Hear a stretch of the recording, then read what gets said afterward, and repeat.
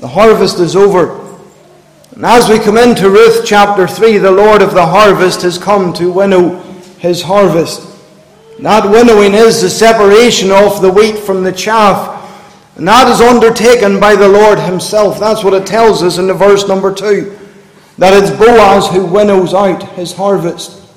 And that's a special time. And of course, after that time takes place, we see that there's much joy to be had. We see that there's a celebration to be had. Whenever all of the work is accomplished, whenever all of the barley and the wheat is brought in. And this Lord of the harvest, Boaz, comes, he winnows his harvest, and then when all is brought safely in, there is a great joy, there's a great time of celebration. A great time of thanksgiving for all that has been accomplished and for all that has been brought safely into the barn. You know, this is something which has continued for many generations. In many countries around the world, whenever the harvest is brought in, communities would gather together.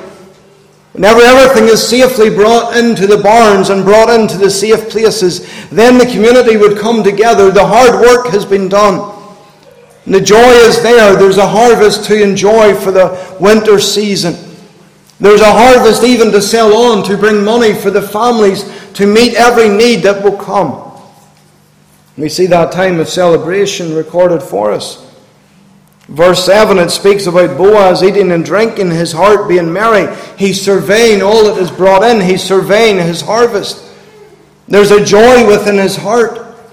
There's a happiness to see all that has been accomplished and all that has been brought in for him.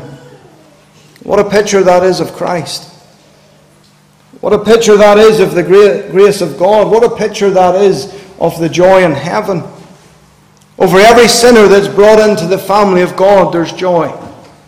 The Lord Jesus rejoices. The Lord Jesus looks forward to that time when he will be united, when he will have his people with him. When the wheat is separated from the chaff and the Lord has his people and he eternally will be with them. He will be in their presence. He will be their God. The finished work of Christ and the joy even in receiving the fulfillment of the covenant. You know, it's a very humbling thought for every child of God. Each and every one that's saved. Each one of us deserves the wrath of God for our sin. We deserve to be punished eternally. We deserve to be condemned. We deserve to be separated forever from the Lord. And yet, whenever we are saved by grace and we're washed in the blood of Christ, we become the reward of Christ. You read of it time and again in his high priestly prayer in John 17. He prays for his people to be with him, that his glory might be manifest. Boaz rejoices here at this time. He rejoices in what has been brought in. He rejoices in what is his. We see in these verses that after that joy is there, Naomi is now motivating Ruth to go to him. Naomi has that desire in her heart. We read of it in the verse number 1. She's seeking rest for Ruth. And she has that desire for Ruth to go to Boaz. And what you have is reality is Ruth seeing the grace of Boaz. Because Naomi sees it. Naomi has returned to Bethlehem after all of those years of separation, all of those years in the land of Moab. She has come back into the town of Bethlehem once again, and over those months of harvest, as Ruth has went to the fields day by day, Naomi's been watching. Naomi saw the grace of Boaz. Naomi saw the kindness of Boaz. Because every day Ruth returned home with that hamper full. Every day she returned home and she talked about how Boaz had been so kind to her. Boaz had been sure none of the other workers would chase her away. None of the other ladies would turn on her. There was a safe place for Ruth. And Naomi realized Boaz is a man full of grace. A man full of kindness.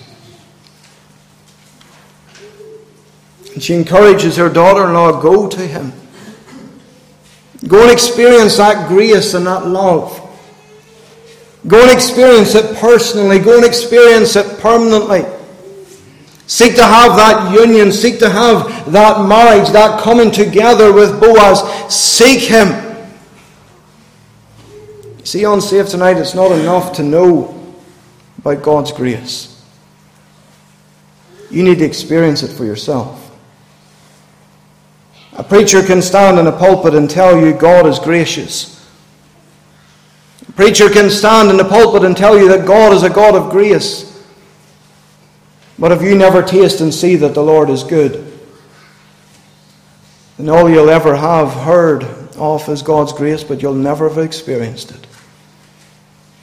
If Ruth simply heard from her mother-in-law and yet never acted on it, she would never have experienced the grace of Boaz permanently in her life. She tells her, go. Boaz is there. He's of thy kindred. He's winnowing barley tonight in the threshing floor. Go to him. But you know, there's three things that she tells her daughter-in-law to do. Three things that Ruth must prepare to have before she can come to her Lord of the harvest. I want to leave them with you this evening very simply, because Ruth makes it very clear, or Naomi makes it very clear to Ruth, three things must be done before you can approach the Lord. Firstly, we see in the verse number 3, she's told to wash. She's told to wash. Verse 3, it opens with those words, wash thyself therefore. Ruth had to be clean before she could come. There had to be that cleansing, that bathing to remove all of the dirt, all of the dust of the world from off her. This was a woman who was very much involved in the world. She worked in the field all day from early morning right through. She had her break at lunchtime and then she went back into the eventime. She worked from morning into the afternoon, into the night for all of the harvest. She was a woman involved in the work. There was dirt, there was dust upon her. Naomi gives her that instruction, wash yourself.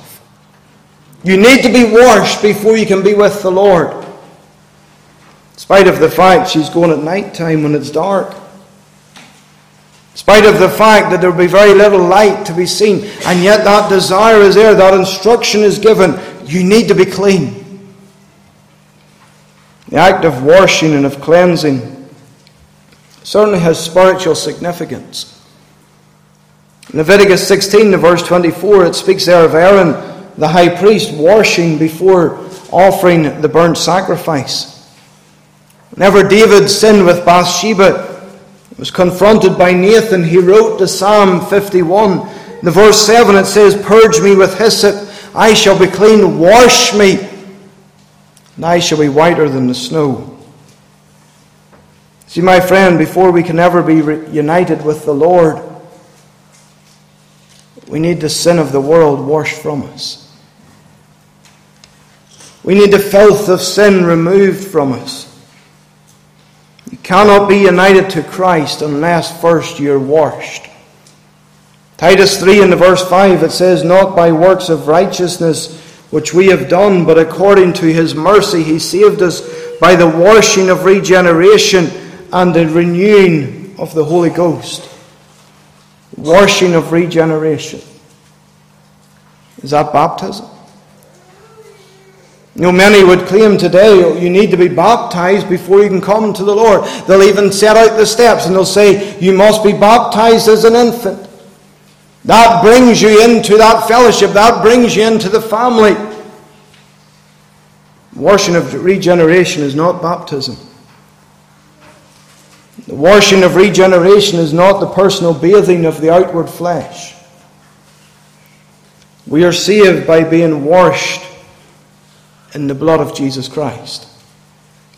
1 John 1, the verse 7, the blood of Jesus Christ, his Son, it cleanseth us from all sin. Wonder tonight, are you washed? Wonder tonight, have you been cleansed in the fountain of Jesus' blood? That filth of your sin, that filth of the world that's been upon you ever since you've been born, because you're born in sin, you're shapen in iniquity, the sinful nature's within you, it's upon you. Are you washed tonight? Have you been cleansed? Naomi told Ruth, wash thyself. But then secondly, she told her to anoint herself. Because it goes on in the verse number 3, she says, wash thyself therefore, and anoint thee. The literal meaning here is that Ruth would put on perfume. She would use oils and the scents upon her body. So in case you're wondering, it is scriptural not only to wash, but to use deodorant, to use aftershave or perfume. Some people think maybe it's not the case. And they'll walk around and say, my eau de naturel is enough. No, it's actually scriptural to anoint not only the dead, but the living. Have that aroma coming from the body. Ruth is told here, she's told, go and anoint yourself. Have that sweet aroma coming from your body as you come to Boaz. Now I'm reminded of the mentions of the ointments.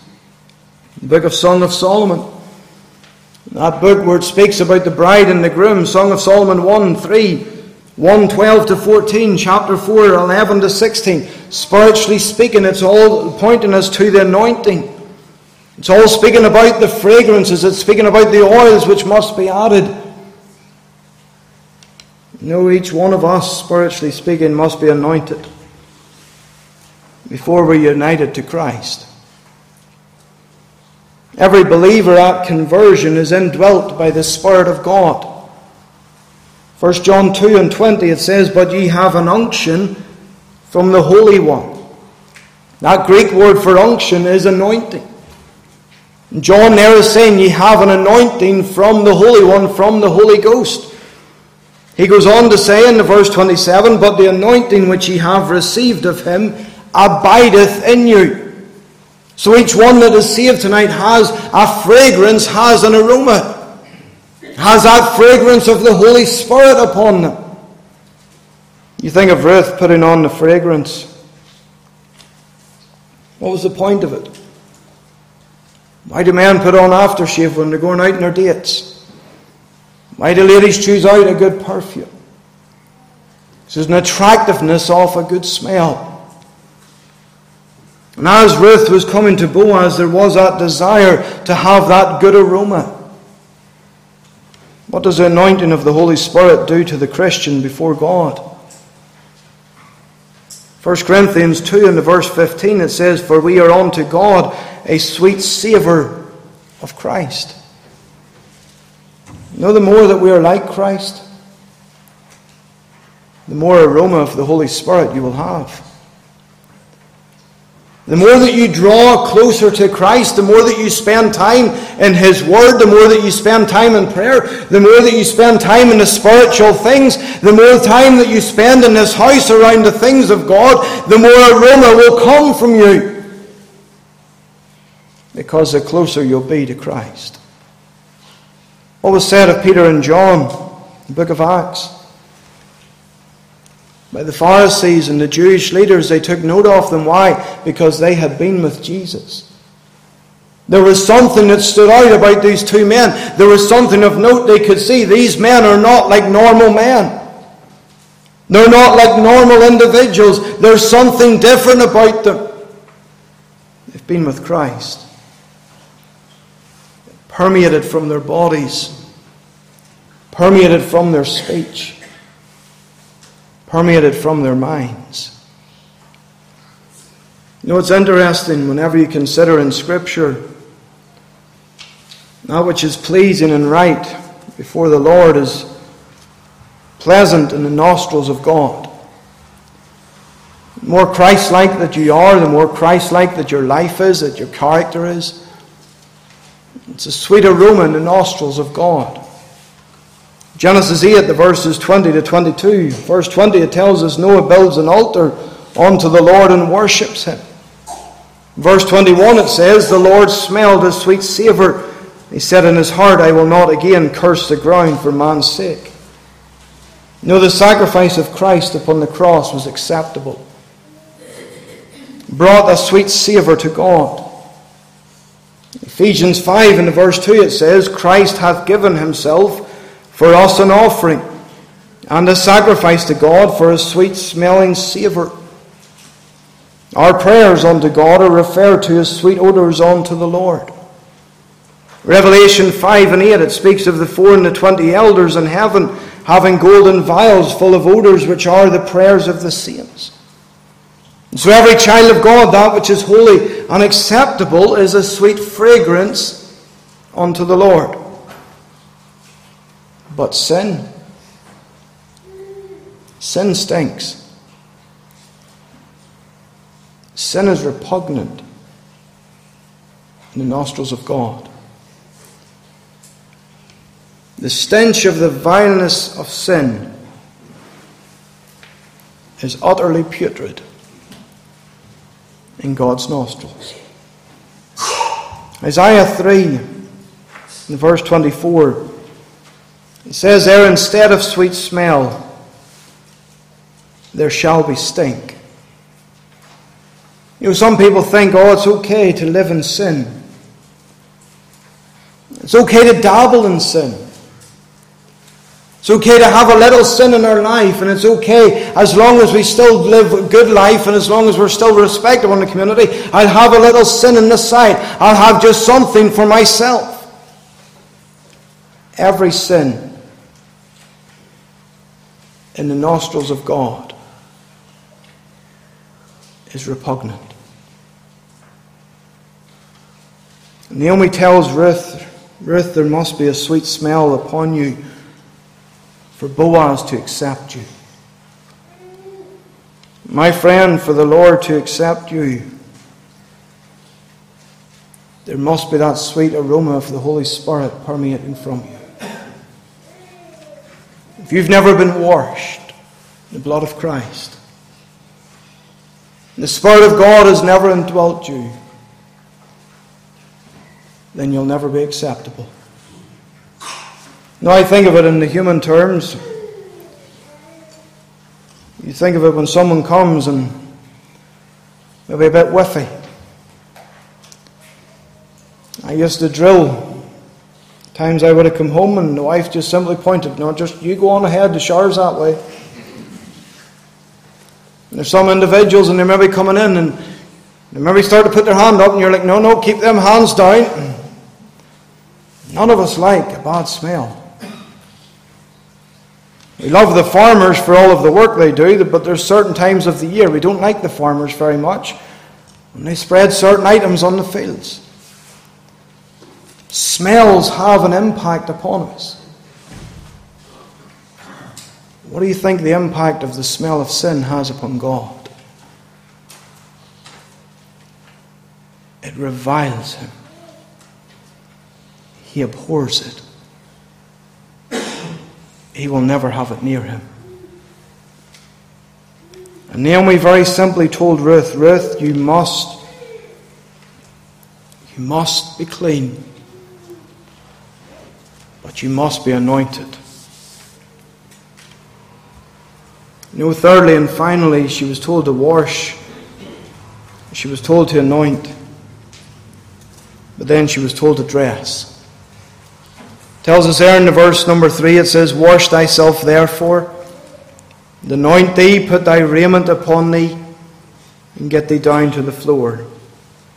The dressing here that it's speaking about, it wasn't simply a case of going from nakedness to clothed, but rather it was a case of taking off the old clothing and putting on a new raiment. You see, Ruth, being a widow, would have wore the widow's clothing, the clothing of death. It would have been shown by her clothing that she was a widow. It gave her a right of passage even into the fields, because the law stated widows had to be cared for. And so by Ruth going in her widow's clothing meant she could go and lift the scraps off the ground. But that desire of Naomi that night is to simply say to her, don't put on the widow's garments, but rather now clothe yourself. Dress in your very finest. Dress in the very best dress, the very best outfit that you have. Make that difference. In other words, her everyday attire wasn't good enough. She needed a special dress.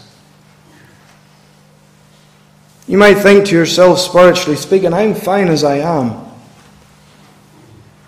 God will accept me as I am. I'll come as I am. I'll stay as I am. And God will accept it. Because I'll be able to say, I'm not like others. Not as bad as them.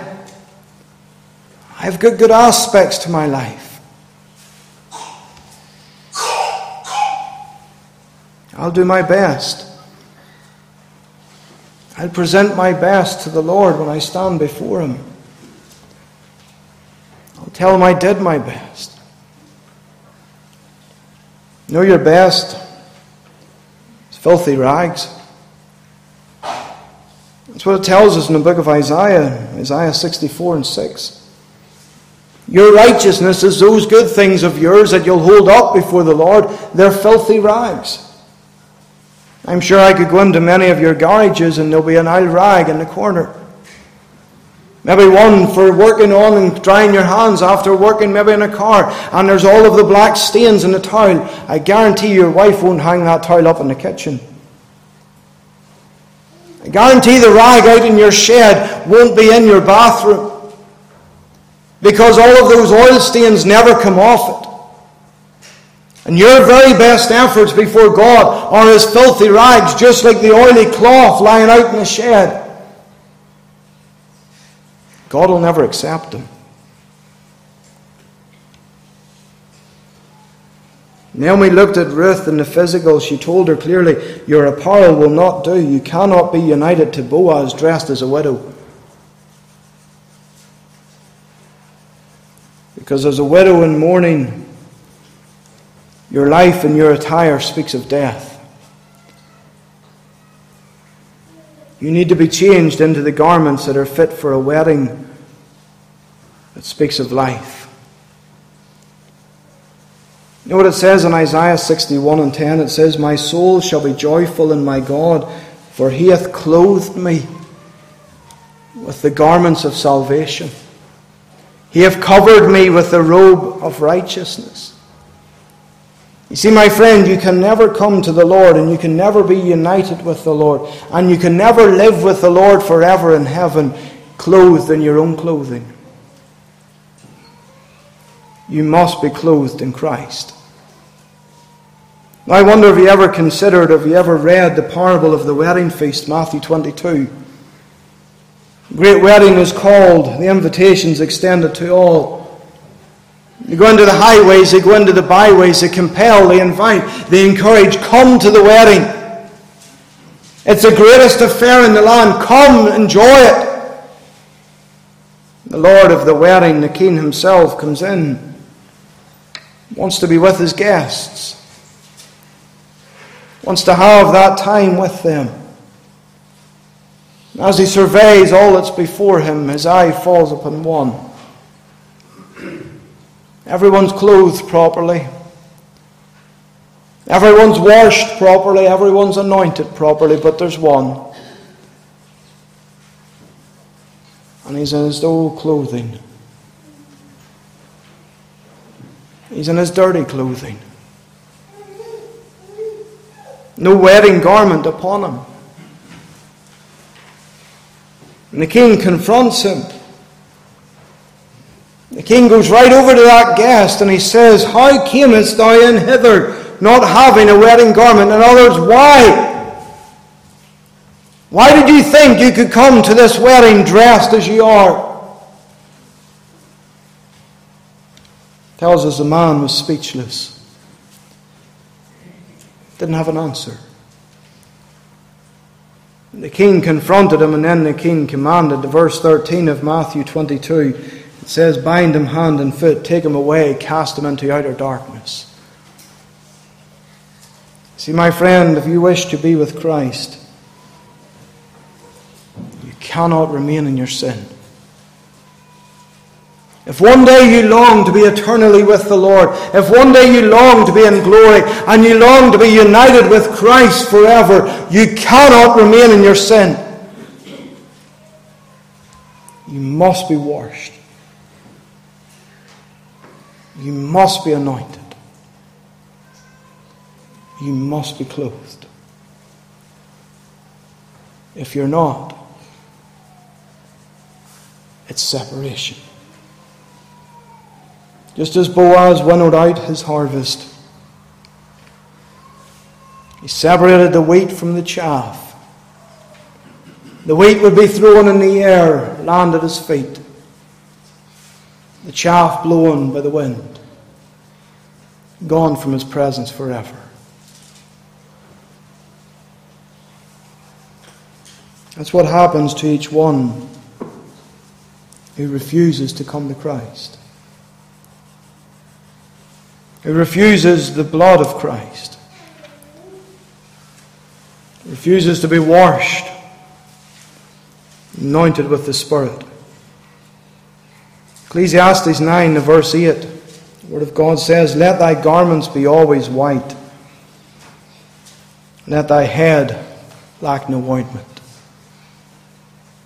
Wearsby put it like this, speaking of Lazarus coming back to life. John 11:44. Whenever Lazarus was buried, he was clothed in the garments of death. Whenever he came out of that grave, the call of the Lord says, John 11:44, the command is given, take the grave clothes off him.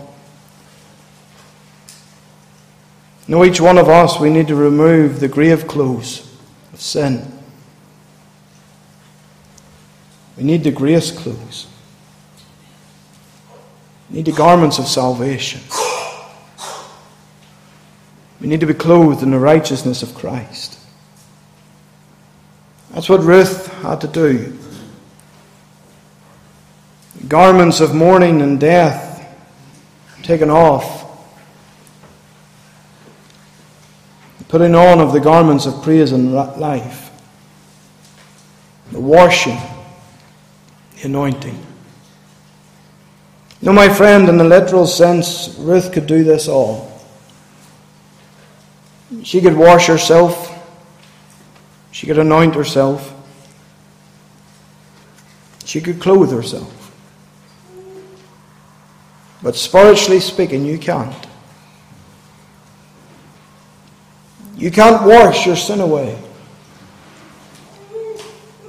You can't anoint the Spirit of God upon you. You can't clothe yourself in His righteousness. But when you come to the Lord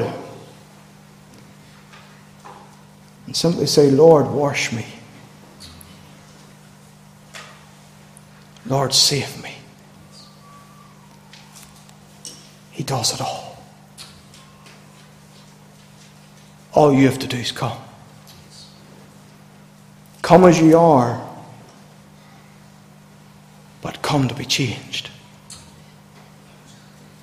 Too many today are still saying, I'll come and I'll stay as I am. No, my friend, you come. You give your life to the Lord and say, Lord, it's yours. Wash me. Anoint me. Clothe me. And then, Lord, I'll be with you. Tell me, where is your eternal destination? With the Lord? It's part of His harvest. It's His bride. Or separated from Him. May the Lord bless His word.